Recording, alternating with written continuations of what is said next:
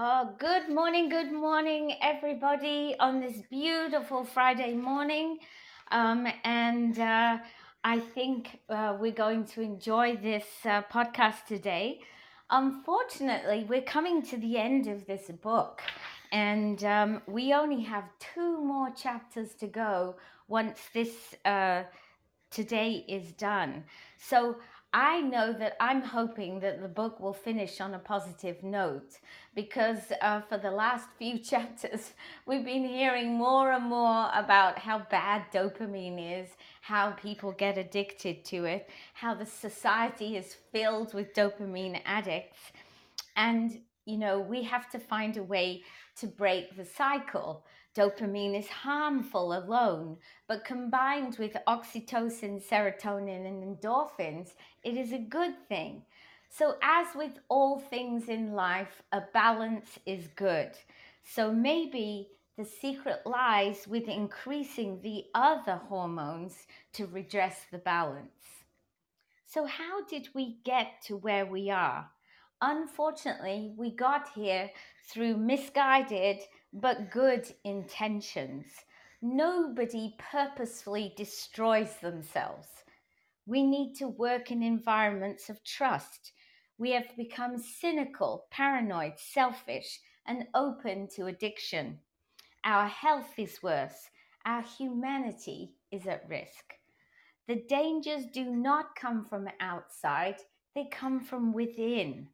The solution also comes from within companies, within government, within families. If we can function differently without the need of the constant fix of dopamine, we have a chance. Alcoholics Anonymous is an organization which we all recognize, and they help people to reduce the dopamine fix that people get from imbibing alcohol. Most of us have heard of their 12-step program, and most of us know that the first step is admitting the problem.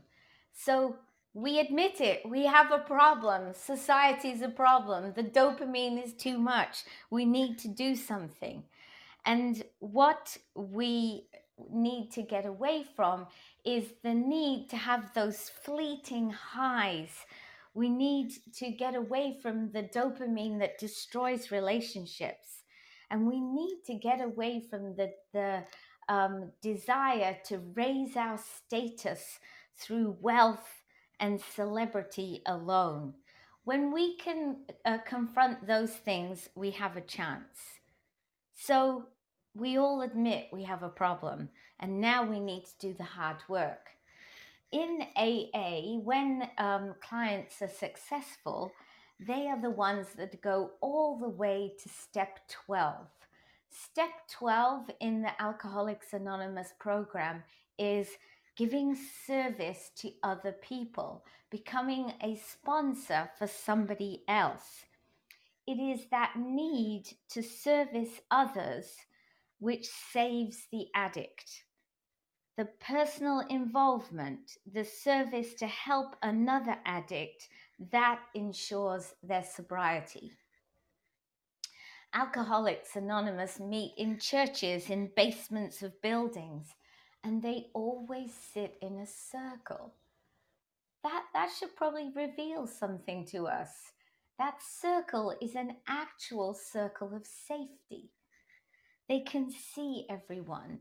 They face everyone. When they need help, they can call someone. Their contacts are real. Their contacts cannot be virtual. They literally have a circle of safety. And somebody described alcoholism as a pack of wolves waiting to attack you. And it reminded me of the story we heard about the oxen or the cows who decided to uh, face a lion together with their horns out. That was their circle of safety. The alcoholic circle is there to keep out the harmful problems of alcohol. So many people who join AA stay friends afterwards. And during COVID, this was put to the test. They weren't able to meet in those groups. They could only meet online. And as much as we like the visual environment, as much as we have grown to feel part of something, it doesn't have the strength of meeting people and hugging them and being together. And certainly there is no circle that's obvious online. I read online a few articles about some of the support groups that exist, like Alcoholics Anonymous, Narcotics Anonymous, even Gambling Anonymous, and they all operate in the same way. But during COVID, they had a big problem because imagine you're a newly accepting alcoholic, like you've just accepted that you're an alcoholic. You go to your first meeting of Alcoholics Anonymous, you think maybe this is what's going to help me, and then COVID hits. Then you can't see those people again. You can't get that physical support. You can't, well, I suppose you can call your sponsor, but suddenly the isolation and the problems increase. So that need for physical in-human contact is very important for groups such as AA. And I guess when I was reading about it, I thought, that is another casualty of COVID that we haven't even thought about. So along comes oxytocin. Oxytocin to the rescue. It is, we all know that we can't face the problems of the world on our own. And if you act with others, like addicts following the steps, you will be more successful. People that try to follow the steps by themselves rarely succeed. They do not, because what happens is when you're in a program such as AA, you want success for everybody, not just for yourself. So your need for other people to have success is strong. So the thing about oxytocin is all of the feelings of trust and love are critical to our recovery. There is evidence to suggest that if you have an abundance of oxytocin, it can actually prevent you becoming an alcoholic in the first place. So it has certainly been shown that the presence of oxytocin can fight the withdrawal symptoms in heroin and alcoholism. So what that reminded me of is how important it is that our units, our family units are strong, that our teenagers feel secure and safe, that our teenagers have friends and contacts to have their own circle of safety. It doesn't matter how geeky they are, as long as they have other geeky friends, it's okay. They have their circle of safety.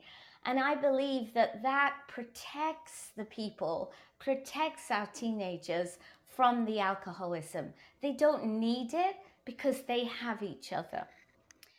Evidence is strong that a healthy release of oxytocin through service to others, sacrifice, and selflessness on behalf of others will reduce the possibility of a corporate culture becoming toxic in the first place.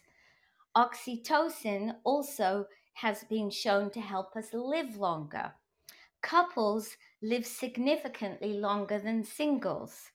Studies have shown that married couples also have lower levels of cancer and heart disease. Close, trusting relationships help us at home, but they help us at work too. In the Marines, they have a huge level of trust. They maintain the strength and high integrity of their system. The increase of oxytocin gives them stronger bonds of trust, and it means that they will increase the amount of risks that they're willing to take for other people to do the right thing. They're willing to do things to make sure they look out for each other. And in the end, the group will perform much better. So, have you ever met anybody who has recovered from maybe a bout of depression, or maybe a victim of a crime or a failure in some respect in their mind? Um, Maybe somebody who's lost their job, somebody who's lost a relationship, maybe there's been a death in the family. Often, when you ask them, you say, "How did you survive?" And often they will reply by saying, "I could not have done it without blank, so and so. Somebody helped them. Maybe they helped them as a group. Maybe they took counseling. Maybe it was a complete stranger that helped them." I know that when my father passed away, I was in England, so Alan wasn't with me. I was there by myself. No other family member was there except my brother, and I'm not really that close with my brother. But there was a lady there who had, during my father's illness, she had called in a few times. We had got on really well together. And it was her who sat with me at the funeral. It was her who provided me with that extra support that I needed. And probably, sure, I would have got through the day, but having those people who give you the oxytocin fix, that makes all the difference. So maybe we would say about our survival of COVID. I, I mean, when people talk to me about COVID and they say, "How did you cope during the?" Because it's a question I ask people when I'm on the telephone, when I'm making my calls to people who I think might want to join Tupperware. One of the first questions I ask them is, "And how have you managed to survive over the last couple of years?" And it's amazing the different responses you get. Some people will say, "Oh, actually, it was really great. I loved being at home. I had, I was able to work online. My business was good, etc., etc." But you get people that said, "Well, I survived. I didn't like it. I can't wait for everything to change." And often those people are people that live by themselves, or maybe don't have close circle of safety. I know that I look back at COVID, and actually, I hate to say this out loud, but it was a good time. I really had a good time. Why? Because Alan and I are very close. We had an opportunity to spend time together where we don't normally. I had an opportunity to go out every day walking to really increase my health. But the best thing was being able to connect with people. And although Alcoholics Anonymous, they weren't able to work in the same way virtually, I believe that because of our leader, that we were able to function really well. And we got plenty of oxytocin and serotonin because we were in a group in which we belonged. We were made to feel part of it. We were made to feel important, all of us. And so I contest that it actually was a time where I could see the value of being part of something. We always look to others to share and support us when we are wronged. Whenever we're treated badly by a sales assistant, the first thing you do is look around and see if anyone else heard how she spoke to you, because you want that support. yeah, she was a real cow to you, and you just want to know that you weren't alone. Maybe you've been treated badly by somebody. And I can tell you that during my renovations recently, mostly it was brilliant, it was fantastic.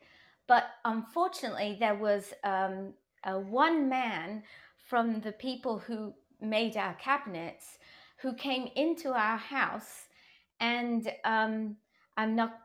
He was just very unkind to me. He was francophone. I spoke French with him. He refused to speak to me, and all the other workers in my environment, they couldn't understand why this man was so rude. But I looked to them to support me, and it ended up that we were united as a group, because he didn't treat anybody else like that. It was just me, and nobody really understood what was going on with this guy. He must have had a bad time with his wife, I think. So when we hear of somebody who has the same illness, we always want to share. I know that whenever I hear of somebody who has lupus, I'm always, how are you doing? What are your symptoms? Because my daughter has lupus. I want to know how they're doing. Can I help you? Is there anything I can do for you? Anybody who has a bad boss, then you look to your other workers and say, oh, what a dick he is, or whatever, because you need that support. And we seek comfort all the time in each other. This is going to be our solution, I believe. We need to build trust in relationships. That is the key to overcoming the dopamine addictions. When we trust people by our side, we will literally do anything for them, as we know that they would do it for us. So I believe there's hope. I believe that we can conquer these dopamine addicted organizations. And for to give you some more information on that, I'm going to pass over to Marie Pierre.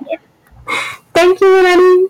Yes, because with all the things that you said, and I really love the example with the AA, the Alcoholic Anonymous. And this morning I talked with Sabrina, because we all know Sabrina had that problem in the past, and I was curious, so I asked a few questions for you guys this morning.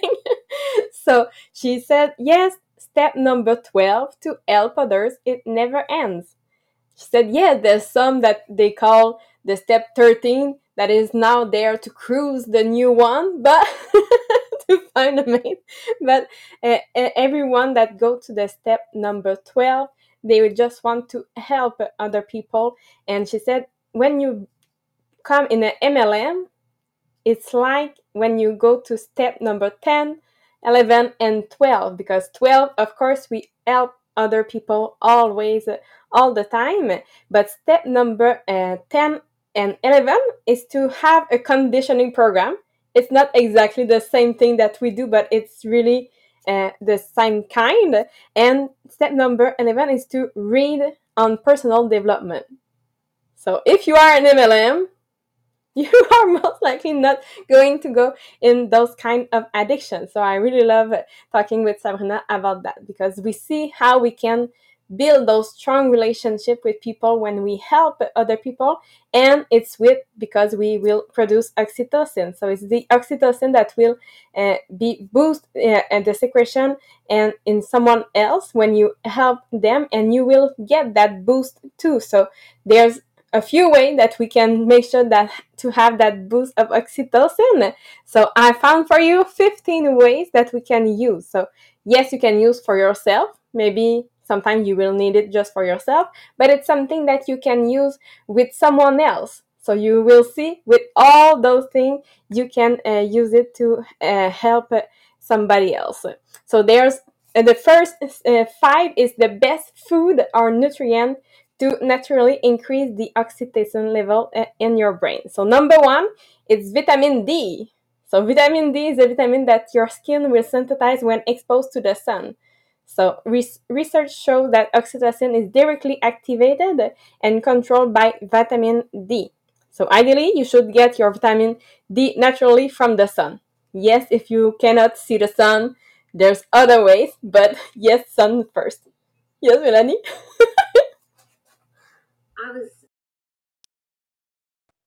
I was going to say that's why everyone in Australia is so happy all the time because they get overdosed on sun. It's amazing. Oh, I love it. Absolutely. So it's especially important to make sure to get the sunlight in the morning to set the rhythm for their day. So vitamin D is also naturally increase will also naturally increase dopamine level in your brain, and being deficient in vitamin D can make you more anxious or more depressed. Number 2, it's vitamin C. So vitamin C is another easy way to optimize and increase your level of oxytocin. So research know that vitamin C is a cofactor in the production of oxytocin, and the synthesis of oxytocin is dependent upon vitamin C. So vitamin C, as you probably know, is in fruit and vegetable such as green peppers, citrus fruit, tomato, cauliflower, Brussels sprout, broccoli, and cabbage. So for now, we know we have to go in the sun and to eat healthy fruit and vegetable. So keep that in mind, because in the next step you will see that it's really something that we want to use in the next step. So number 3 is magnesium. So magnesium is a vital mineral that will participate in a lot of biochemical reaction in your body, but a lot of people are deficient in magnesium. So that is a shame, because magnesium is absolutely essential for the proper functioning of your nervous system. And yes, the oxytocin receptor require magnesium to function properly, and magnesium will increase the action of oxytocin at the receptor. So there's a many ways you can get your magnesium. So yes, first you have to make sure to eat magnesium rich food. So there's spinach, chard, pumpkin seed, almond, avocado, dark chocolate, and banana. Ooh, that's a beautiful combination. And after that, you can use the Epsom salt bath is another great way to increase your body intake of magnesium. So keep that in mind. Number 4 is caffeine. I wouldn't think of that, but caffeine, yes. So researchers have found that caffeine significantly increased the release of oxytocin. So that's why is one of the reasons why people love getting together with friends for a coffee. We always love that. That's why. And number 5, if you don't like coffee, there's another way. So chamomile. So let's try the herbal tea. So you can increase your oxytocin level with herbs such as chamomile. So it's a medicinal herb that has been traditionally used for its calming and anti-inflammatory property, but it can also help you produce more oxytocin. So the this herb is also in a number of natural compounds. It have helped to manage stress and anxiety for a lot of people too. So with those 5 things that you can get with your food, let's go now in the 10 best lifestyle habits that you can do to increase your oxytocin level. So number 6, we continue, is the touch. So yes, there's a ton of research showing that interpersonal touch quickly increase your oxytocin level in the brain. So this obviously includes kissing, cuddling, and sex, but not non-sexual touch such as hugging and shaking hand increase oxytocin as well. So in the AA meeting, there's a lot of people at the door to greet you. Sabrina said, always minimum 10% is there to hug you, to shake your hand.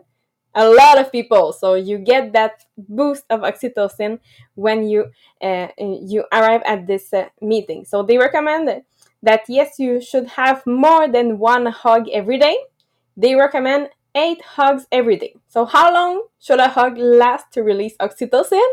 20 seconds. So when people hug for 20 seconds or more, the feel-good hormone oxytocin will be released. That is a great, strong bond and connection between the huggers. So it can help you boost your immune system, fight infection, increase your dopamine, and reduce depression and lessen fatigue. After that, we go to number 7, pets. Yay! I love so animals have a way of calming us, and it's because they increase our oxytocin level. So if you're trying to maximize your oxytocin level, you should try hang out with animals such as much as possible. So if you don't have a pet now, maybe that's the time to get one. And if Maria was there, she would say, oh, maybe 2 or 3 or 4. Every pet that comes in our house is staying there. Number 8 is to listen to music and sing. So music is actually healing and can have a calming effect on the brain by increasing the oxytocin level. So what's even better is singing along with the music. So researchers have found that singing for 30 minutes significantly increase oxytocin level in both the amateur and the professional singer, regardless of whether they enjoy singing the song. Maybe you don't like singing, you can sing even though you don't like it, and you will have that boost even though you might not feel like it. So I really love it. Number 9, it's yoga. So yoga is a really popular mind-body relaxation technique that will increase the activity of your parasympathetic rest and digest nervous system. So it works because it increases your oxytocin level in the brain by stimulating the vagus nerve. Number 10, it's socialize. So yes, we know socializing can reduce cortisol and will stimulate the vagus nerve. So now that we learn the positive social interaction can also increase the oxytocin level. So the researcher have found that your brain releases more oxytocin during a social contact and social bonding, and this can actually speed up healing from disease. So if you want to produce more oxytocin, talk to people whenever you get the chance and hang out with your friend and your family as much as possible. Because yes, there's just to use the positive comments and conversation will produce that chemical reaction too. So they will spur the production of oxytocin, and it's a feel good hormone that will elevate your ability to communicate too. But when you communicate, when you socialize with other people, make sure that yes, your behavior will produce oxytocin, because maybe you will have a conversation with someone and you feel that there's not a trust intention, trust and to trust others intentions are not there. So that will not produce oxytocin but cortisol.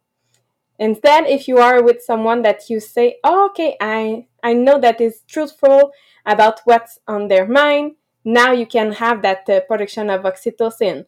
So if that person will stimulate the discussion and curiosity, then you will have oxytocin. If you are open to difficult conversation, that will produce oxytocin too. So remember, it's not all conversation that will produce oxytocin. So make sure that you are the person that will stimulate the discussion, that will stimulate the curiosity, and you are open to difficult conversation. Number 11, it's warm and cold temperature. So I keep that for Melanie this morning. So exposing yourself to both warm and cold temperature can also increase oxytocin level. So yes, if you are a researcher have found that hot environment, warm temperature will increase sweating, activate specific oxytocin, and producing part of the brain. But it's not just warm water that will increase your oxytocin, because yes, the cold exposure will significantly up-regulate the oxytocin level in the brain. So if you want to optimize your oxytocin level, try pushing yourself outside your comfort zone and expose your body to the acute stress of extreme temperature. So what you can do is take, yes, maybe a warm shower and finish it with a 1 or 2 minutes of cold. And maybe with the time you go with the idea of Melanie of just cold shower. me, it's the warm. I can finish with maybe a minute of cold. Number 12 is to eat healthy food. So eating food also increase your oxytocin, and it's accessibly accessible by anyone. So food activate those touch receptor in your mouth and then will stimulate the release of oxytocin. So this is why when you eat, eating makes people feel calm and satisfied, and often opens them up for social interaction and bonding and attachment. Number 13, yes, it's to cook with someone you care about. Because yes, we know eating is something that will release oxytocin, but to cook and eat with someone, now it can help you have more oxytocin too. So it's a great sharing food is a great way to bond with people. So preparing a meal with friend or partner can provide the enjoyment in addition to the eating part. Number 14 is to give someone a gift. So everyone loves receiving a gift, but it turns out that giving someone a gift benefits you, the gift giver as well. So studies show that receiving and giving gifts increase oxytocin level in the brain. And number 15 is to volunteer. So volunteering is another excellent way to boost your own oxytocin. So go and get out there and volunteer in your community. There's always a way you can help people around you. So now that you have all those things, what can you do to maybe make sure to have a great relationship with someone? There's a lot of way. Go play outside, cook outside, eat outside. Go in a spa, you will have those kind of temperature, the hot and the cold.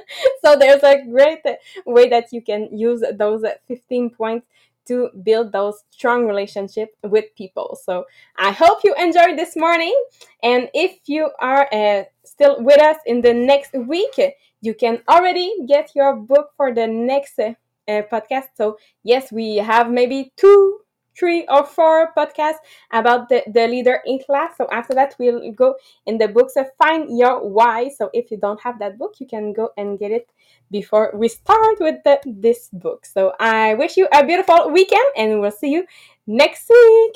Bye, everyone.